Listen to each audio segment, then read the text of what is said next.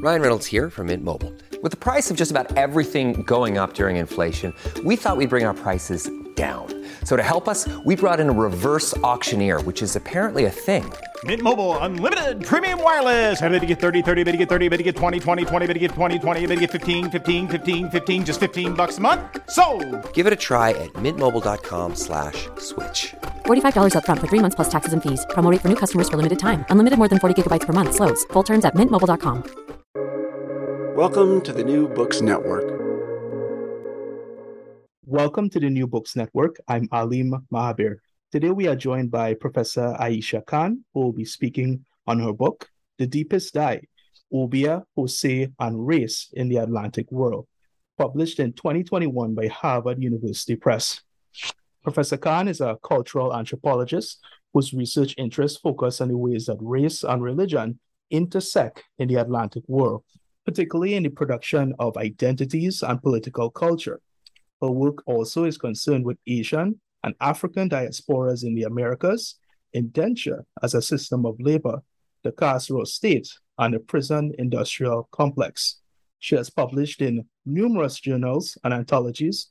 Her other books include Callaloo Nation, Metaphors of Race and Religious Identity Among South Asians in Trinidad, and Islam and the Americas. Welcome to the podcast, Aisha. I'm very excited about the conversation we're about to have. Thank you so much, Alim. I want to really echo not only my excitement about being here with you for our conversation, but to thank the New Books Network, and also to thank you for such a splendid introduction that really captures the range of what I've been working on for some decades now. So I much appreciate your attention to that as well. Great to be here. All right, it's great to have you. You've done some really outstanding work over the years. So I'm really, really interested in talking about it, and more specifically, your most recent book. So before we get into that, could you please tell me a little bit more about yourself, maybe going a bit beyond the introduction, some things on your personal history, your academic journey, and how you came to be who you are today? Oh, sure. Everybody loves to talk about themselves, so I promise I won't take too much of our podcast time on, let's talk about me. But sure, I was born in what is today Bangladesh. It was not Bangladesh when I was born there. It was East Pakistan. And I came to the U.S. as a small child. And as you can tell from the way I speak, I am an American. I grew up in the U.S. and think of myself as an American, given how old I am and when I got here. But I grew up on the West Coast of the U.S., although I have spent so much time in New York. I think of New York as the center of the universe, and maybe I'm an honorary New Yorker, but I also like to think of myself as maybe an honorary Trinidadian. Even though I don't have genealogical roots in Trinidad, I have been going to Trinidad for research, for visits with the dear friends I've made over the years, really since the late 1980s. So you can imagine I've seen lots of changes going on there, as well as other parts of the West Indies and, of course, the U.S. And I originally started out, long ago, being kind of puzzled by the concept of race as it is constructed and put into play in the U.S., which is the context that I know from personal experience, at least growing up, because I sort of didn't really fit into any category. Remember, this is, many decades ago, and there weren't lots of options for identity categories of any kind, much less racial. And so I sort of felt like the term brown, which is so common today and recognizable, was not common and recognizable many decades ago. And in fact, as we got to the social movements of the 1970s, say, brown in my part of the country, which was California, really referred to what we would today call Latinx people, right? And so now, of course, brown includes South Asians of all backgrounds, as well as others. But in my day, the categories of race and ethnicity weren't a kind of vibrant and common part of the common discourse, the popular discourse.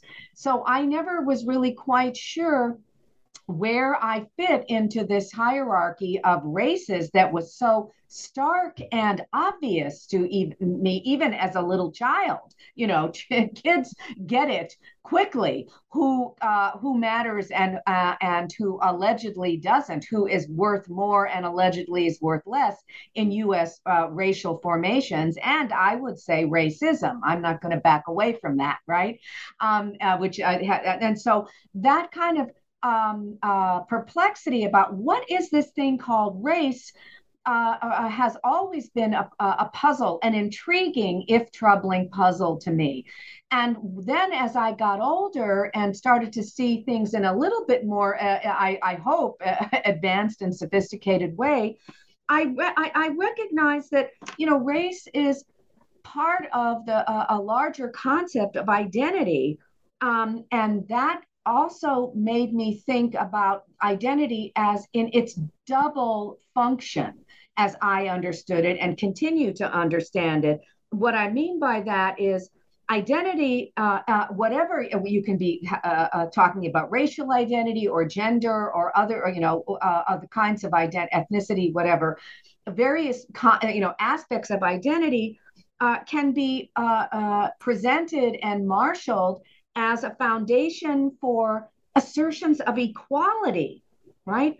But they're at the same time also an instrument through which power hierarchies and inequality are reinforced.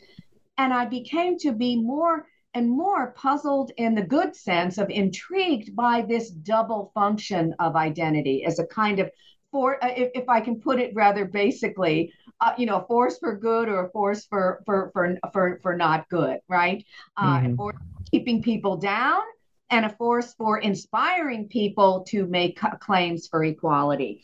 And so this is something that I've been kind of overall grappling with for a very long time. And I started, I'll get back to the West Indies in a second. I promised you I wouldn't go on too long with this, but I started out kind of applying this question in concrete ways with my earliest work and that was in Honduras, long before the Troubles today, obviously.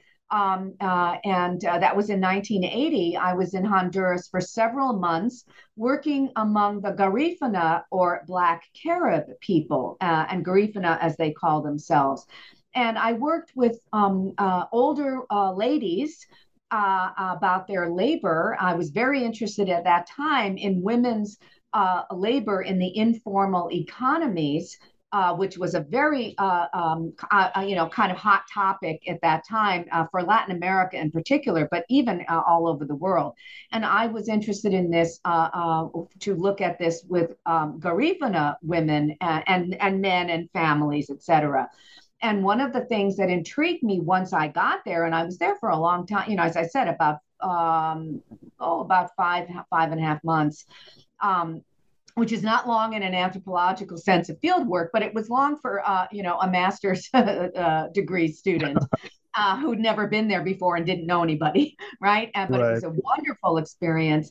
And what I noticed was, the Garifuna are indigenous heritage, indigenous peoples of the basically originally, the Amazon rainforest, who traveled to the Caribbean, right? But they also have indigenous heritage in African peoples, right? So they are, and very clearly they acknowledge this. They do understand very clearly their own history, and they are an indigenous and African heritage peoples. And I thought that was very interesting to look at their relationship with who in Honduras was at that time anyway, perhaps today as well, known as Ladino people, or that is the people of Spanish and indigenous heritage, right? And of course, there are no exact boundaries. Everybody's very mixed all over the Americas, as I'm sure you would agree, Aleem. But Yep. there is, as I say in The Deepest Dye, even though there is, on the one hand, this celebration of fabulous diversity, and we're all very heterogeneous, and we acknowledge our cultural and religious and racial and linguistic origins and the heterogeneity of those origins, there's also in the political culture of many nation states in the Americas a commitment to boundaries and to identify nation states in one predominant mode. So we are an X country, or a white or black or indigenous or mestizo, which is a category in itself, country. Even though there's also the simultaneous acknowledgement of the diversity. And so I was very interested to look at people who identified as Ladino, even though, of course, they're mixed as we're all mixed, right? But who identify as Ladino and their interactions with people who identified in Honduras as Garifuna, which was their own combination of indigeneity and African heritage. And so that took me my attention a little bit away from women's informal labor, but that I actually published on that. I got my master's thesis done and an article out on that. But that seed of simultaneity, remember, inequality and oppression in identity, but also striving for equality and social justice in the concept of identity, and then at the same time saying, we're very mixed. We know our national heritage, but at the same time, we're X kind of a nation. There are countries in Latin America, as you know, who really deny their African heritage. I don't have to name them, but they're there, right? I'm thinking of ones on the mainland in particular. You know who you are. So there's these simultaneities, let me put it that way, all of these kinds of apparent contradictions really intrigued me and puzzled me and confused me, but also drew me in increasingly. And so that's kind of where I was trying to go with Callaloo Nation. And obviously it was a different kind of research, and it's very ethnographic. The entire book is deep. I was in Trinidad straight for 22 months, right? I mean, I went to Caracas for 1 week on a little vacation, and this was 1987 to 1989. Otherwise, I never left, Trinidad. So it was a deep dive into an ethnographic evocation or depiction, I hoped, of the problematic. That meaning the issue, problematique, meaning the issue that I was looking at in Callaloo Nation. But it stayed with me as this basic concern with all these simultaneous apparent contradictions around identity. Again, around the concept of identity has stayed with me. So when I tackled the research for The Deepest Dye, I thought, well, I'm very intrigued by the concept of identity because of these foundations about the assertion of equality and an instrument through which power hierarchies, are reinforced, as I mentioned. But, I was thinking, and I'm drawing to a close with your question here. Thank you for your patience, Aleem. But, I was thinking, identity is an abstraction. This is a very abstract concept. And I thought, it needs concrete cases or examples to be investigated historically and anthropologically, right? So because I've also been long interested in the relationship between race and religion, which I looked at in other ways in Callaloo Nation, and to a certain extent in Islam in the Americas in parts, right? I've always been interested in the relationship, particularly between race and religion as aspects of identity. I wanted to explore in this book, in the research for The Deepest Dye, I wanted to explore further the ways that they intersect, or as Kimberly Crenshaw would put it, and I did borrow from her, their intersectionality, right? And in the process, how do these concepts that are so intersected, race and religion, create and sustain certain kinds of identity, right? So getting even more concrete or specific, you could say, I chose to look closely at Obeah and Jose. And really, for this key reason, again, we're going back to this apparent contradiction that I find so fascinating.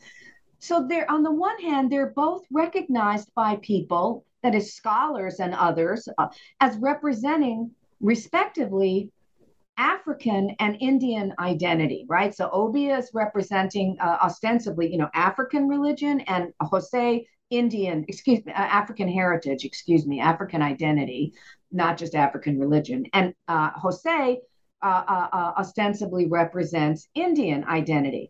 But at the same time, they're also recognized as being extremely diverse, with racially and ethnically and religiously heterogeneous practitioners and religious traditions. So I scratched my head and I wondered what a deep look into the processes by which British colonialism and present day political and cultural power relations in the West Indies could reveal about the ways that the concept of identity, which after all defines certain types of people and groups, and that's types in quotations, right? Identity, the job of identity, one could say, is to define certain types of people and groups. And I wonder how this concept could be both a source of oppression and exploitation, and a source of empowerment for social justice and equality, as it's manifested in concrete cases like Obeah and Jose, which are absolutely, I argue, the kind of what is it? The sweet spot, if you will, of the intersection of race and religion. So, on an empirical level, eventually my work took me to the colonial criminalization of Obeah and Jose, which I argue they share. And this criminalization's varied permutations over time, that reiterated some of the basic foundations of slavery and indenture in the West Indies. And I also argue in the book that even though they're not the same, I am not saying that slavery and indenture are identical. I'm saying they share some really important dimensions around power and inequality connected to British colonialism that really help us understand how the role the criminalization plays in actually creating types, right? That actually create identity types. So I was interested in the criminalization of Obeah and Jose, but also the creative imagination of those folks who are subject to that criminalization, right? Because there's pushback all throughout history, right? So I'm closing now on this question. So on a more theoretical level, eventually my work took me to a critique of the Enlightenment and post-Enlightenment concept of the individual, right? So remember, I just said on an empirical level, my work took me to colonial criminalization, right? And its documentation, and the way I argue it gave rise to these identity types called Obeah and Jose. But on a more theoretical level, I'm really interested in the concept of the individual as we inherited from Enlightenment and post-Enlightenment thinking. And I argue in the book, especially in the end, that, and with other people, I'm not alone. I would never claim to be alone in this. I argued that the idea of the individual as we have inherited is at the heart of the problem of types of persons and groups. And it's what keeps the broader concept of identity sort of ultimately, you could say, more trouble than it's worth. Okay? So in the deepest eye, I'm basically exploring across about 300 years, more or less, different instances where Obeah and Jose and their practice and their treatment reveal what I identify as what I call an Atlantic common sense that keeps certain ways of knowing ourselves, certain ways of knowing ourselves, that's identity, right? Certain ways of knowing ourselves alive and well in both beneficial and destructive ways. And I think there's no end answer to that. So that's the engine that keeps running for me, and I hope for many others.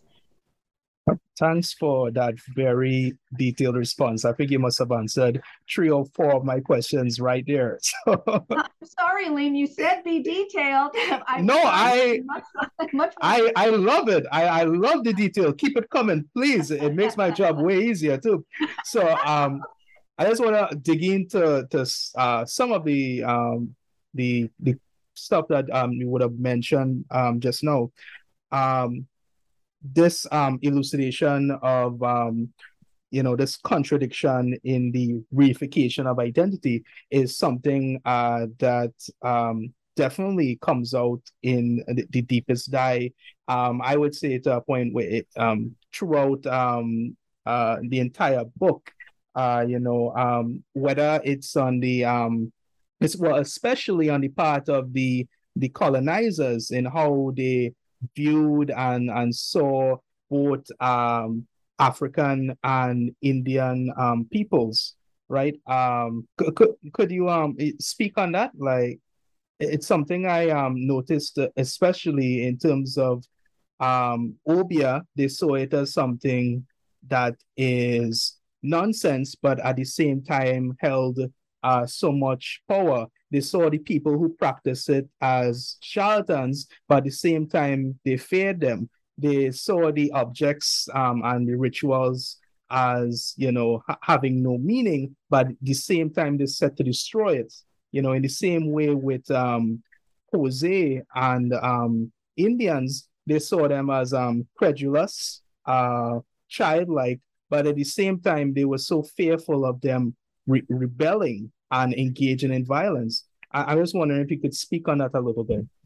Oh, sure. That's a great question. And again, infinitely interesting and important all over the world, because, I think many people would agree that, that's one of the major conundrums of colonialism and colonial efforts at, oppression and control is, on the one hand, you have hundreds of years as a Euro-colonial, hundreds of years of ideology that establishes your superiority in the world, right? And if you're British, you're better than all of your European comrades. And if you're French, ditto, Spanish, ditto, right? But there's an underlying self-celebration of perfection, right? And there is a hierarchy that at least for the Brits, started with Britain and men. I really want to emphasize that it starts with it's women fall out somewhere that's a whole nother conversation. But you have this hierarchy of types where the higher up you go in ascending order, you have closer and closer and closer to the civilized being. And then, of course, you have God at the top. And who's the closest, getting closer and closer to God, and therefore increasingly civilized. And then, of course, the further down the line you go, you have increasingly savage and barbaric. And as you know, and most people know, there's in the 18th, particularly 19th century, there are these, ideological gymnastics on the part of colonial thinkers, Euro-colonial thinkers, trying to establish hierarchies of people, whether, whether it's Linnaeus or Blumenbach or all of these folks who are saying, let's categorize the barbarics, let's categorize the savages, let's categorize the civilized, and even within the civilized, we've got gradations, right? And so you have all of this embedded certainty, but as you know, certainty is never 100%. It's never absolute. So at the same time, Euro colonizers, European societies, and their colonial emissaries out into the world, we're hamstrung, you could say, by their own limitations, their own self-doubts about their place in the world, because power is always shaky to one degree or another, but and self-doubt, especially when they encountered civilizations that they were shocked to find so much like themselves. I mean, this goes from when Cortez goes to Tenochtitlan and looks at the Aztec Empire and says, holy, expletive deleted, what am I seeing here, to when other colonials a little later, not much later, go to India, when in Goa, or they go to China, and they see societies that look more to them like themselves, right? In terms of being, higher up the developmental chain of human evolution, right? But Right. still, so that kind of rocked their world a little bit, and not entirely, but a little. But at the same time, they meaning European societies, Euro colonizers included, also have their own belief systems that are not entirely different in certain ways from those folks who they are labeling and dismissing as inferior. So, for example, witchcraft is a fascinating problem for European societies. They are steeped in feelings and fears about witchcraft. Just think of gosh, I'm going to embarrass myself. It's either Hamlet or Macbeth. Oh, it's Macbeth, excuse me. Where, you've got the three witches, toil, and trouble. I mean, there's a very serious strain of witchcraft belief in European societies.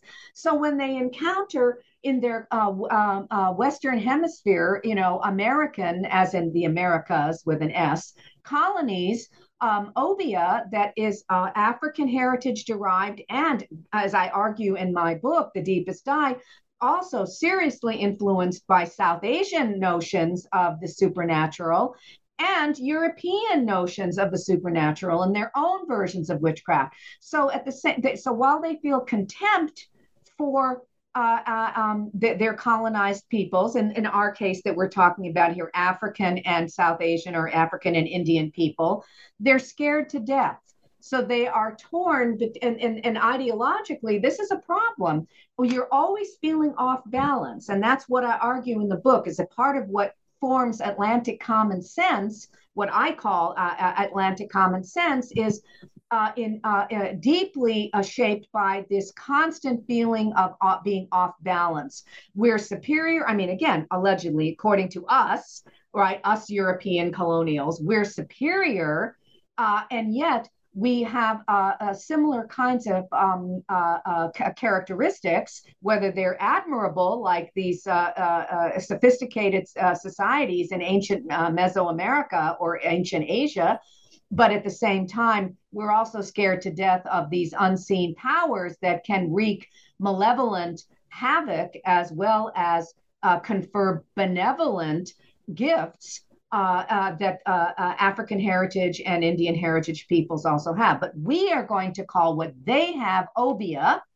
Obeah is born in the New World, and I am not alone. There are wonderful scholars of obeah, both from the Caribbean and from North America and Europe, who have studied this and made this argument as well, which I build on. But I'm not the originator of this idea. That's brilliant, I think, because I'm building on other people's brilliance. In this case, I think The Deepest Dye has many other original arguments, but this one I take because I believe it, that obeah as a thing, and I talk about Heidegger, the philosopher Heidegger's notion of what is a thing in my introduction, very briefly, very basically. I'm not a philosopher. I don't even read German, but the creation of obeah, if we could say thing, or we can say an object of scorn and fear, and Jose, as a creation of an object of scorn and fear through the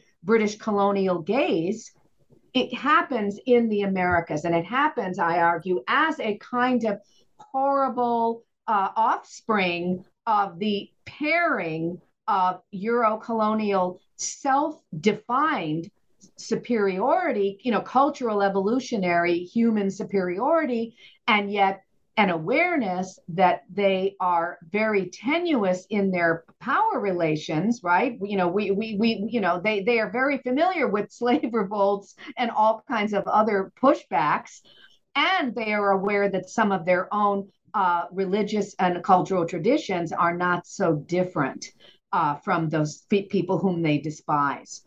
And so this again, apparent contradiction is what characterizes the West Indian, or we could say the Atlantic world context that I say gave birth, if you can use that expression, to what we know, what became the criminalized Obeah and the criminalized Jose.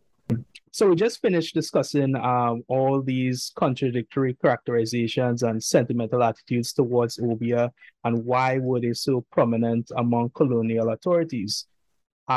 Building on what you said, I remember in chapter 2, there's a quotation I have from Bridget Brereton here regarding Indians. Soon after the arrival in Trinidad, Indians acquired a reputation for violence, and that a fundamental element of Trinidadian reaction to them was fear of their potential for violence and rebellion. Canadian Presbyterian Reverend Kenneth Grant remarked, a Frankenstein monster in the colony might one day get out of control. In 1884, Robert Guppy, mayor of San Fernando, a city in South Trinidad, seemingly in reference to Indians, said, an unruly and mutinous spirit has been developed among that class of all people who until recently were noted for quiet and orderly submission to authority. So I'm curious, why do you think Indians in general and their practice of Jose in particular, why did it provoke so much fear and anxieties among colonial powers? Oh, I'm so happy. You can't see me smiling. I'm so happy you asked this question. I was hoping you would, because it's really important, and it's one of the it's at the crux of of the deepest die. It's one of my main points, and that is, again, if we're talking about the connection between race and religion and their intersectionality and their being mutually constitutive, which is academic jargon, you could just say mutually shaping in Obeah and in Jose, you really the question becomes then, what is the nature of the racialization of religion and the religionization of race, again, which I unpack in the introduction. But your question, Aleem, speaks specifically to the racialization of the Indians who came over, and from the quotes that you've from Bridget Brereton, a brilliant historian, is talking about the kind of climate, the zeitgeist, if you will, of that day. And then you've got some primary sources that are making Kenneth Grant, et cetera. And what's happening is a distinction is being made and deployed in their British West Indian colonies by British colonials between the kind of lofty Indian, particularly the lofty Hindu, who needs to be given some kind of props, if I can use that word, not a lot, because Lord knows they're not Christians, and they have all of these, allegedly troubling traditions that, by the way, most, Europeans never even saw firsthand anyway, even though they're very busy describing them. But, that's what colonialism does as well. Fantasizes things into the reality of the spoken and written word, right? But at the same time, you have lofty Hindus who are seen by British colonials, British colonialism, through that gaze as very erudite. You've got Sanskrit, you've got the Rig Veda, you've got all of these other, the Ramayana, all of these other ancient texts, and Sanskrit is this ancient written language, and a very complex theology, right? Again, all theologies are complex. I will say that again, all theologies are complex, but again, through the British colonial, and I would add, Euro-colonial gaze, certain cosmologies were more complex than others. I mean, in my opinion, you can hardly get more complex than Afro-Atlantic cosmologies, Afro-Atlantic religious traditions, massively complex and sophisticated. But again, the racialization process that was imposed by the British colonial gaze gave very select groups of their colonized a bit of allowance of grudging respect to their cultural and religious identity, right? The fearsome ones, the fearsome Indians that you quoted from my book, that these historians and contemporary at the time observers are talking about, are racialized by one term that I argue in the book, and that is the word coolie. The coolie laborer is racialized into being comparable to the feared and allegedly less developed African people, right? Or African persons, right? So Africans are racialized by British colonial ideologies and racism, let's call it like it is, in particular ways for centuries, right? And then Indians come into the mix, and what I'm trying to get away from this idea that the African and Indian are apples and oranges in terms of comparisons.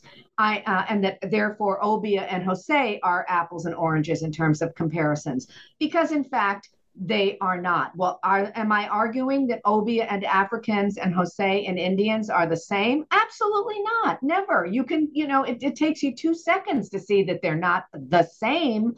But what I'm trying to get at is their common derivations and common sustainability through the foundations of Euro-colonialism, including notably criminalization and all these contradictions of, existential contradictions, right? Like as I talked about a little bit ago, well, gosh, we're so superior, but then how come we're so vulnerable? That is, we meaning Euro-colonials, right? Mm-hmm. And so you have a situation where you give grudging respect to certain groups who you meaning Euro-colonials, British colonials, determine are merit that grudging allowance. Respect is putting it a little much, but and then you have your coolie laborers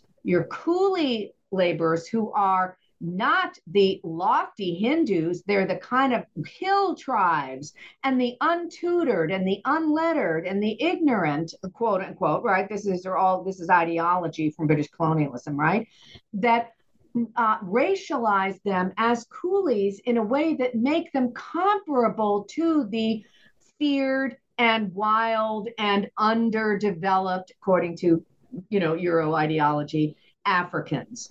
Right. And so I argue that what's really one of the common denominators is the racialization of coolies and African laborers. And then later, as you have the development of an educated middle class populations of African descent in the West Indies, which you do. I mean, they grow and grow, and they're so prevalent eventually. But in this time period that I'm talking about, that we're, I bring, as you know, the book up until, literally like, 2016 or so, 2018. But when we're talking about 1818 or 1900, we are talking about a situation where you have plantations and even post-emancipation indenture plantations where the crux of the issue is labor.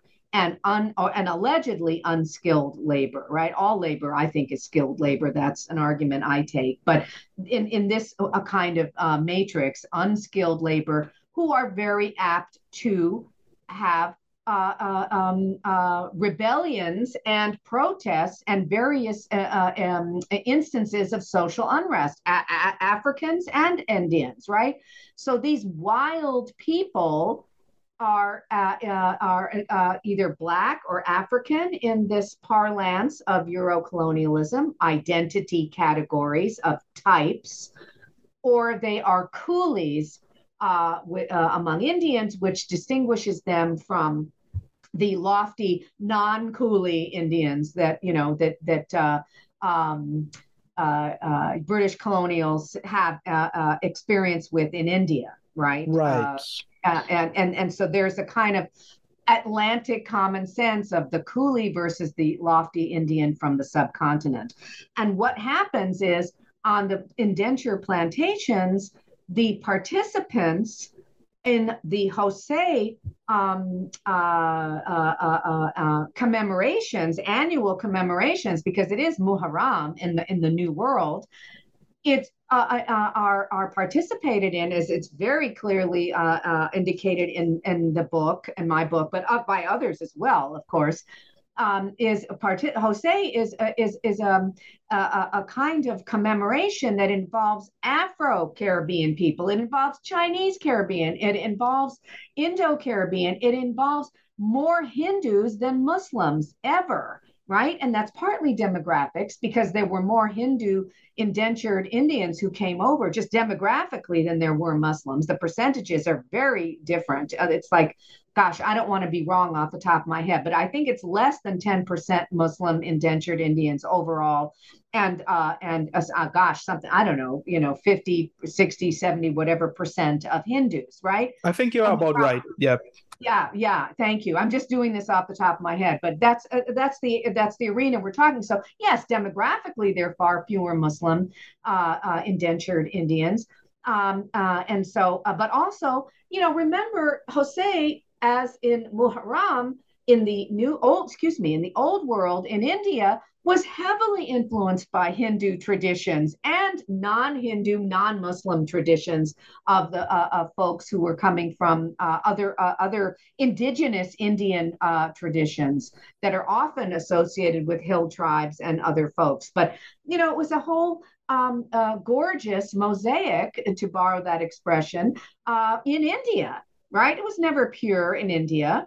And then it comes over to the Caribbean and then involves Afro-Caribbean people. And so on these indenture plantations, you have an annual commemoration that involves lots of people who are really angry about the situation that they're living in. These are not happy, satisfied customers, let me say, right? Which was the British colonial line. Well, they're not enslaved, they're indentured, and we're doing them a big favor, and they're grateful and they're happy, right? No, these were not happy situations at all for indentured Indians and the Afro-Caribbean people who are with them and others. And so they're Jose becomes a moment of protest. It is absolutely also a commemoration and memorialization of Hassan and Hussein, the grandsons of the Prophet Muhammad that you have in Muharram. But it even if it starts out a Shia tradition in what is now present day Iran, what would have been Persia hundreds of years ago, is completely influenced by completely influenced by Sunni Islam, which is predominant of the Muslims who came over, vastly more Sunni, and all those Hindus, right? And so this becomes a very heterogeneous, if very devout and pious for many Muslims, commemoration, right? And so this moment of social unrest is used as a way to signal on the part of British colonialism, a way to signal the wild coolie who is engaging in all of these protests. And of course, they've got to be Muslim wild coolies, because after all, the British are very aware that Hosei is a variation of Muharram. And in fact, in the colonial documents, they flip back and forth in the colonial documents. Sometimes they say Hosei, sometimes they say Hossein, and sometimes they say Muharram. So they know the foundations of this commemoration and who's being commemorated, right? The two martyrs, Hassan and Hussein. It's the Battle of Karbala in about 680 AD. When there's the struggles for the caliphate, when the Prophet Muhammad passes away, but the point being, when you've got allegedly unskilled laborers and often unlettered, yes, they often were not able to read and write. Which says nothing about intelligence, as I hope we all know. But indeed, many were unable to read and write. So you have unlettered and allegedly unskilled labor, and you have them very angry most of the time, because there are many rebellions going on, right? Small and large. I document some of these in the book, as other scholars have as well. But you have this kind of perfect storm if you're a British colonizer and their optic, this perfect storm of you've got your wild Muslims, and you've got your wild coolies who are Muslim. The ones who are participating in Hosei must be a Muslim, and they're obviously coolies because they're coming from the plantations, the sugar plantations. And then you've got them riling up the Afro-Caribbeans, who are also part and parcel of these annual commemorations that also serve as protest moments. And then we're riling up all the Hindus, and God knows, why are they there? The Brits are scratching their heads, but they must be coolies too.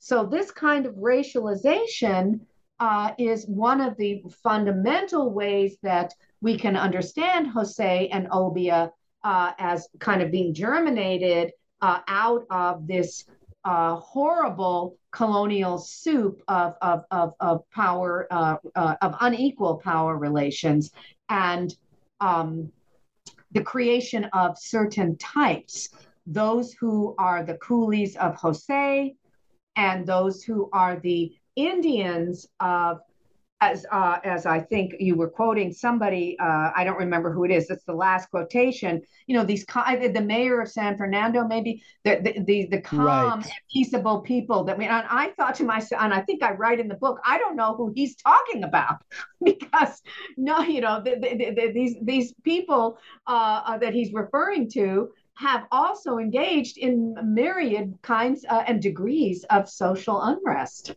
Yeah, his name was Robert Guppy, the mayor of San Fernando.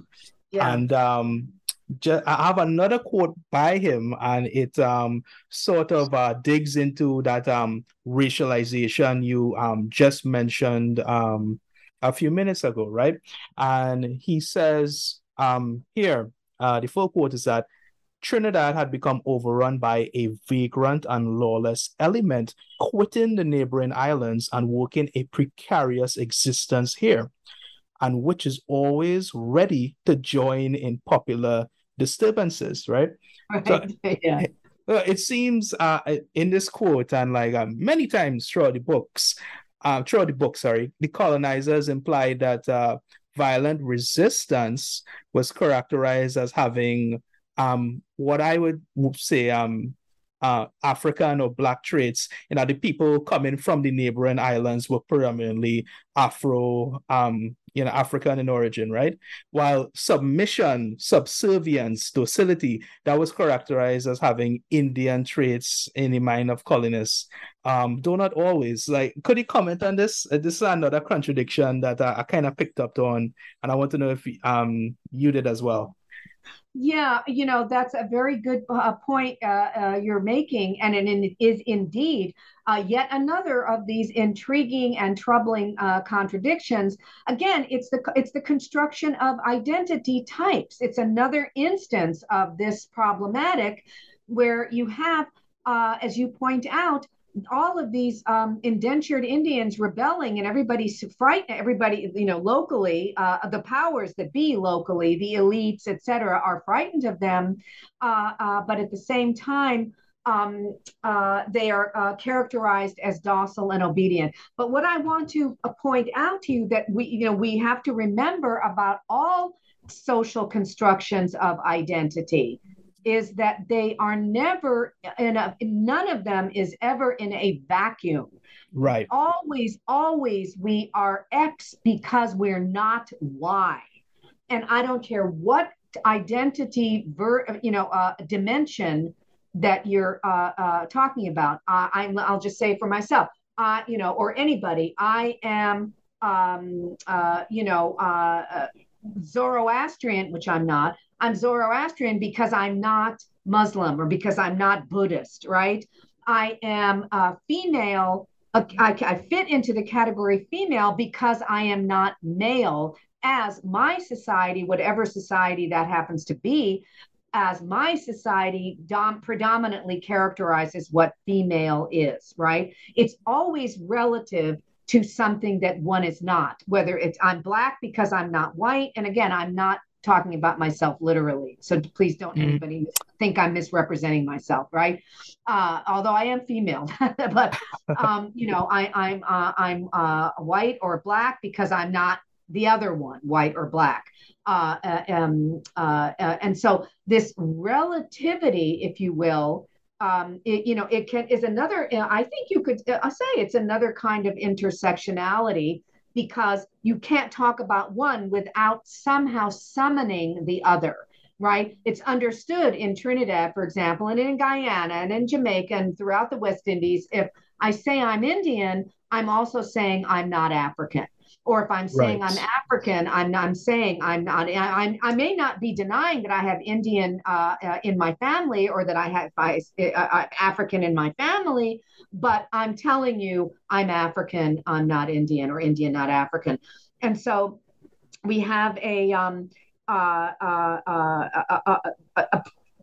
think a very obvious example of this relativity or intersectionality, where these docile Indians that contradict these fearsome Indians, these scary Indians, is always in relation to the other, British colonial nemesis in their colonies, and today, when you're talking about unruly populations, you're no longer talking about people working enslaved or indentured on plantations, but you are worried about unruly populations and social unrest, right?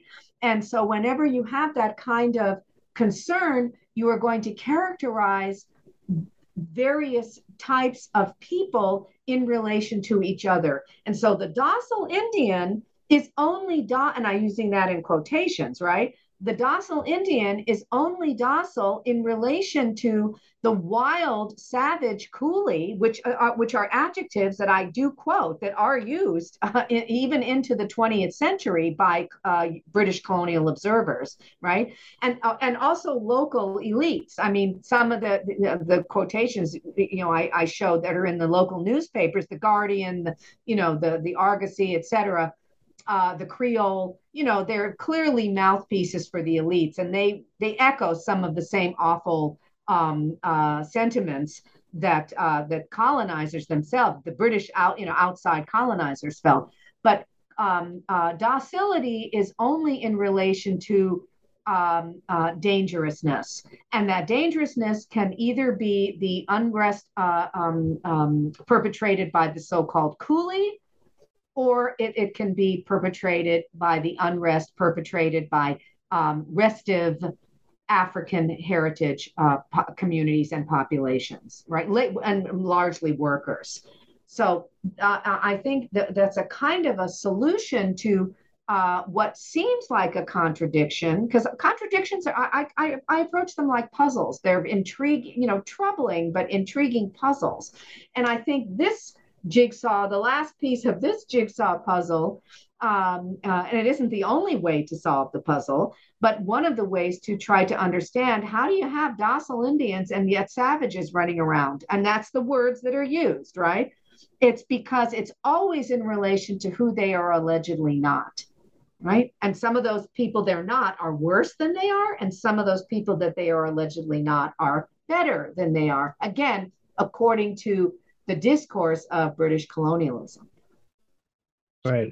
What I think is really interesting, as you said, during the history of Jose's development, I know, especially as we see today, the festival, the event as it exists, it sort of denies that binary or relativity you mentioned, right? It's this incredible mix of people of African, Chinese, Indian origin, an incredible mix of religion and religious practices from Islam, Hinduism, and so on. I just find that it kind of goes against that sort of meta narrative of the colonizers, right?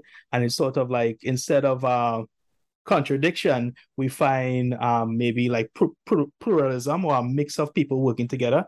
What do you think about that? Well, actually, I'm going to play devil's advocate here with you, Aleem, but it is what I think. I don't know that it goes against the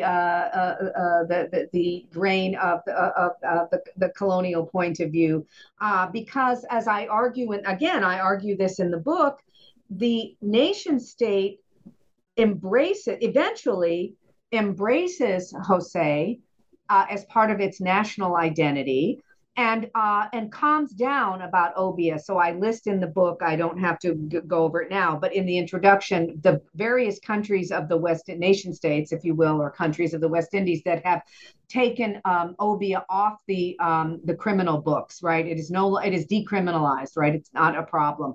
So even if with Obeah, they stop short of embracing it as part of the national heritage. Although in some cases that is the case. Certainly in Jamaica, there are some voices that would absolutely say this is part of our heritage, and in Trinidad and Guyana probably too, but predominantly not as much as Jose, which certainly in Trinidad, and I would say in Jamaica as well, even though it's much less demographically less visible, but it is participated in every year. That there is this idea that gosh, I just lost my train of thought. Therefore we're going to embrace Jose as part of our heritage. The diversity is awesome and fabulous, but what I would argue what happens is that it remains part of the discourse of multiculturalism, and I don't think and others have argued this as well, but I certainly also don't think that multiculturalism is a breakthrough, radical, new way of accepting, acknowledging difference and accepting it. I think multiculturalism is a kind of position. It is a an ideological position. I mean, it's better than ethnic cleansing. I mean, multiculturalism is a good start, is what I'm saying. But I think that what happens is the nation state gets to have a rhetorical strategy of the rainbow country that it is, the multicultural tolerance that it has, while at the same time operating politically in very oppositional camps. And that's what I said in the beginning when I talked about there are many countries throughout the hemisphere that on the one hand celebrate and acknowledge all of their various kinds of diversity, religious, cultural, racial, linguistic, and yet see themselves as distinctly composed of distinct types. And so I would say in Trinidad, you still have political parties that, sometimes like the NAR was an attempt at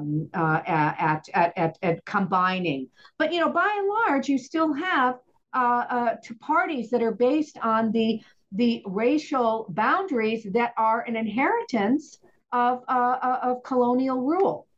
So, I think that what multiculturalism as a rhetorical strategy does is it does celebrate diversity, but in the sense of cultural traditions and religious expression, but leaves the political and economic questions and political culture, if you will, outside of that happy rainbow.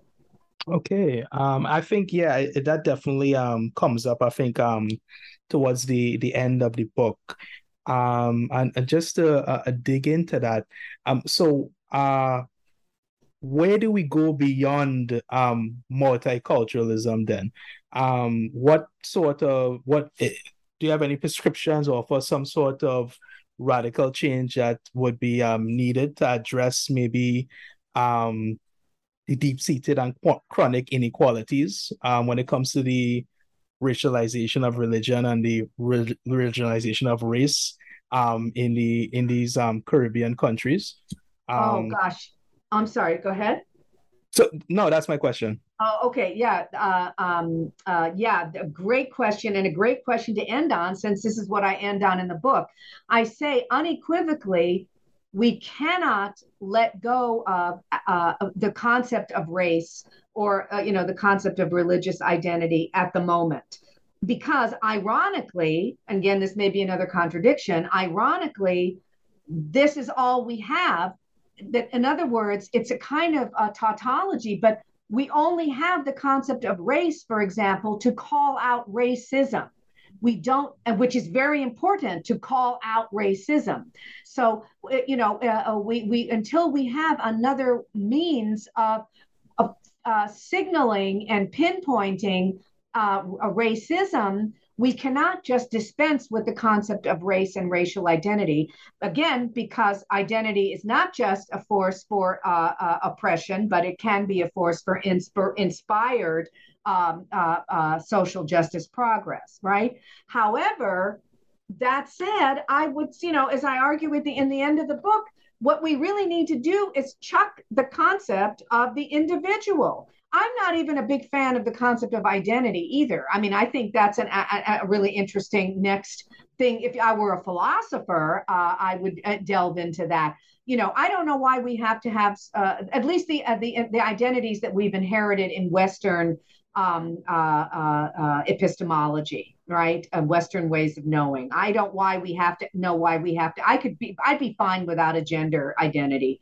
You can call me they. I mean, I'd be fine without but again, we can't get rid of them now. But I think ultimately, identity itself, as we know it in the West, as a type producing concept, a human group type producing concept, is very problematic. And I think we could start by really examining, as others have called for as well, and as I build in my book in a kind of original way to the subject matter, the concept of the individual. And what I call it in the book is how I identified it is the rogue individual. And I have a whole discussion of what, the individual as the rogue individual feeds into this continuation of hierarchies of distinction between so-called types, identity types. So my radical utopia is we don't have identity at all based on what we know today. Clearly, we have to have some way of knowing each other and knowing ourselves. That's an existential condition of humankind, right? But I wish we could, in the future that's long after I'm dead, I wish we would have, a whole different set of precepts for what identities are and how we use them to identify, to know ourselves and to know others. And I hope that they do not include the individual. The emphasis on this enlightenment and post-enlightenment, salivating and celebrating over the individual. Well, that's very interesting direction to go in. And I remember reading about it near the end of the book, this sort of the solution of the concept of identity. Some may say not feasible. How would you respond to that? Oh, I would say absolutely. Not only not feasible now, but important to not eject the concepts like racial identity, religious identity, gender identity, because as I said, these are the only linguistic and conceptual tools that we have to call out racism or religious bigotry or gender and sexuality discrimination, right? So absolutely, it's not just that it's not feasible now, we cannot let go now because this is our toolkit to call out various expressions of oppression. But so what do we do now? Now, I think, given that we have to keep these categories, I think we have to keep our eye on the prize of what identities can do in the positive in terms of liberating us from our hierarchies of inequality, liberating us from the idea that types in any fashion are lesser or more than other types, because these have been ingrained in us and we really kind of automatically think in terms, and we may, if we're woke, if I can use that expression in the very positive sense that I use it, we might catch ourselves and say, oh gosh, I don't really want to think in those terms. But it is a kind of automatic reaction because we're culturally imbued with ways of knowing each other that we have. So now I think it's what we have is, we're stuck with our toolkit. We have to be, as I've said a couple of times now. So I think we want to focus on the liberating towards social justice potential of not seeing our types as in any way hierarchical, if that's not a word, in any way ranked, and really continue to tackle our most automatic ideas about, well, everybody's in theory is equal, but I really prefer this to that. To constantly ask ourselves, why? Why do you prefer this to that? For yourself and for your neighbor or your son-in-law or whatever. Right. I think that is a fantastic note to end on. So I think we are nearing the end of the interview. There's so much stuff I wanted to talk to you about. I think maybe we didn't really get into depth when it came to elucidating Obeah and digging into the Obeah and discussing that more. But unfortunately, I think we're out of time. So at this point, I'll just end it off by asking, what's next for you? Are you hoping to build on the ideas that you explored in this book in any way? Is there any new material that you're currently working on that you could share at this point in time? Oh, well, thank you for asking, Aleem. And again, if anybody is interested in learning more about what I have to say about Obeah, please feel free to read the book because there's only so much that and the book's pretty got a lot of stuff in it, and there's only so much we can cover in one podcast. So please feel free to pursue the book on your own. But to answer, I've became very briefly, I promise, became very interested in the whole aspect of criminalization as I was conducting the research for this book. And I've taken the criminalization process that starts, in the colonial era and goes into the present to look at the carceral state or carceral studies or mass incarceration, the prison industrial complex, all of these are sort of comparable terms in the US, but also I'm interested in Trinidad, some of these processes. Today of the way race and religion and gender also are become subjects of concern and objects of scrutiny under carceral conditions, particularly mass incarceration, which of course has a different definition depending on where you're talking about, because it refers to percentages of populations who are incarcerated and who are particularly targeted for incarceration. But I'm very interested in mass incarceration in the U.S. and in the West Indies as well. Oh, I for Still one, working on it. Still working on it. well, when it's done, I for one would be very interested in reading that and maybe even having you on again. We'll see. Gosh. Thank you, Aleem. I wish we could have a part 2 on just on Obeah. But maybe people will be intrigued to read the book and get more of that. Let's just get them a taste and hopefully they'll come, Yes. come and find the book. Yes, So, indeed. please let everyone know who's interested. Where can they find a copy of The Deepest Dye? You can find it on the Harvard University Press website, and you can find it on Amazon as well. Great. So it's easy. It's easy to get, and any bookstores. It's very easy to get, and I highly recommend it. If I can end on that self-serving note. I highly recommend it too. I read it myself. It's a fantastic read, an interesting read, and I'm so interested in reading more your future work when it comes out. Thank you, Aleem. I appreciate it. And I, again, really appreciate the invitation to talk with you. You asked really very insightful, brilliant questions. It was a pleasure to deal with your questions, which were multi-layered. So I blame you and your expertise and brilliance for our time problems. And I really, really appreciate the opportunity to basically to work with you. Well, as insightful as my questions were, your answers were 10 times as brilliant. So I appreciate you and your answers. Thank you. So, all right, Aisha, thanks so much for the interview, and we'll end it here. Yes, indeed. Take care, my friend. You too.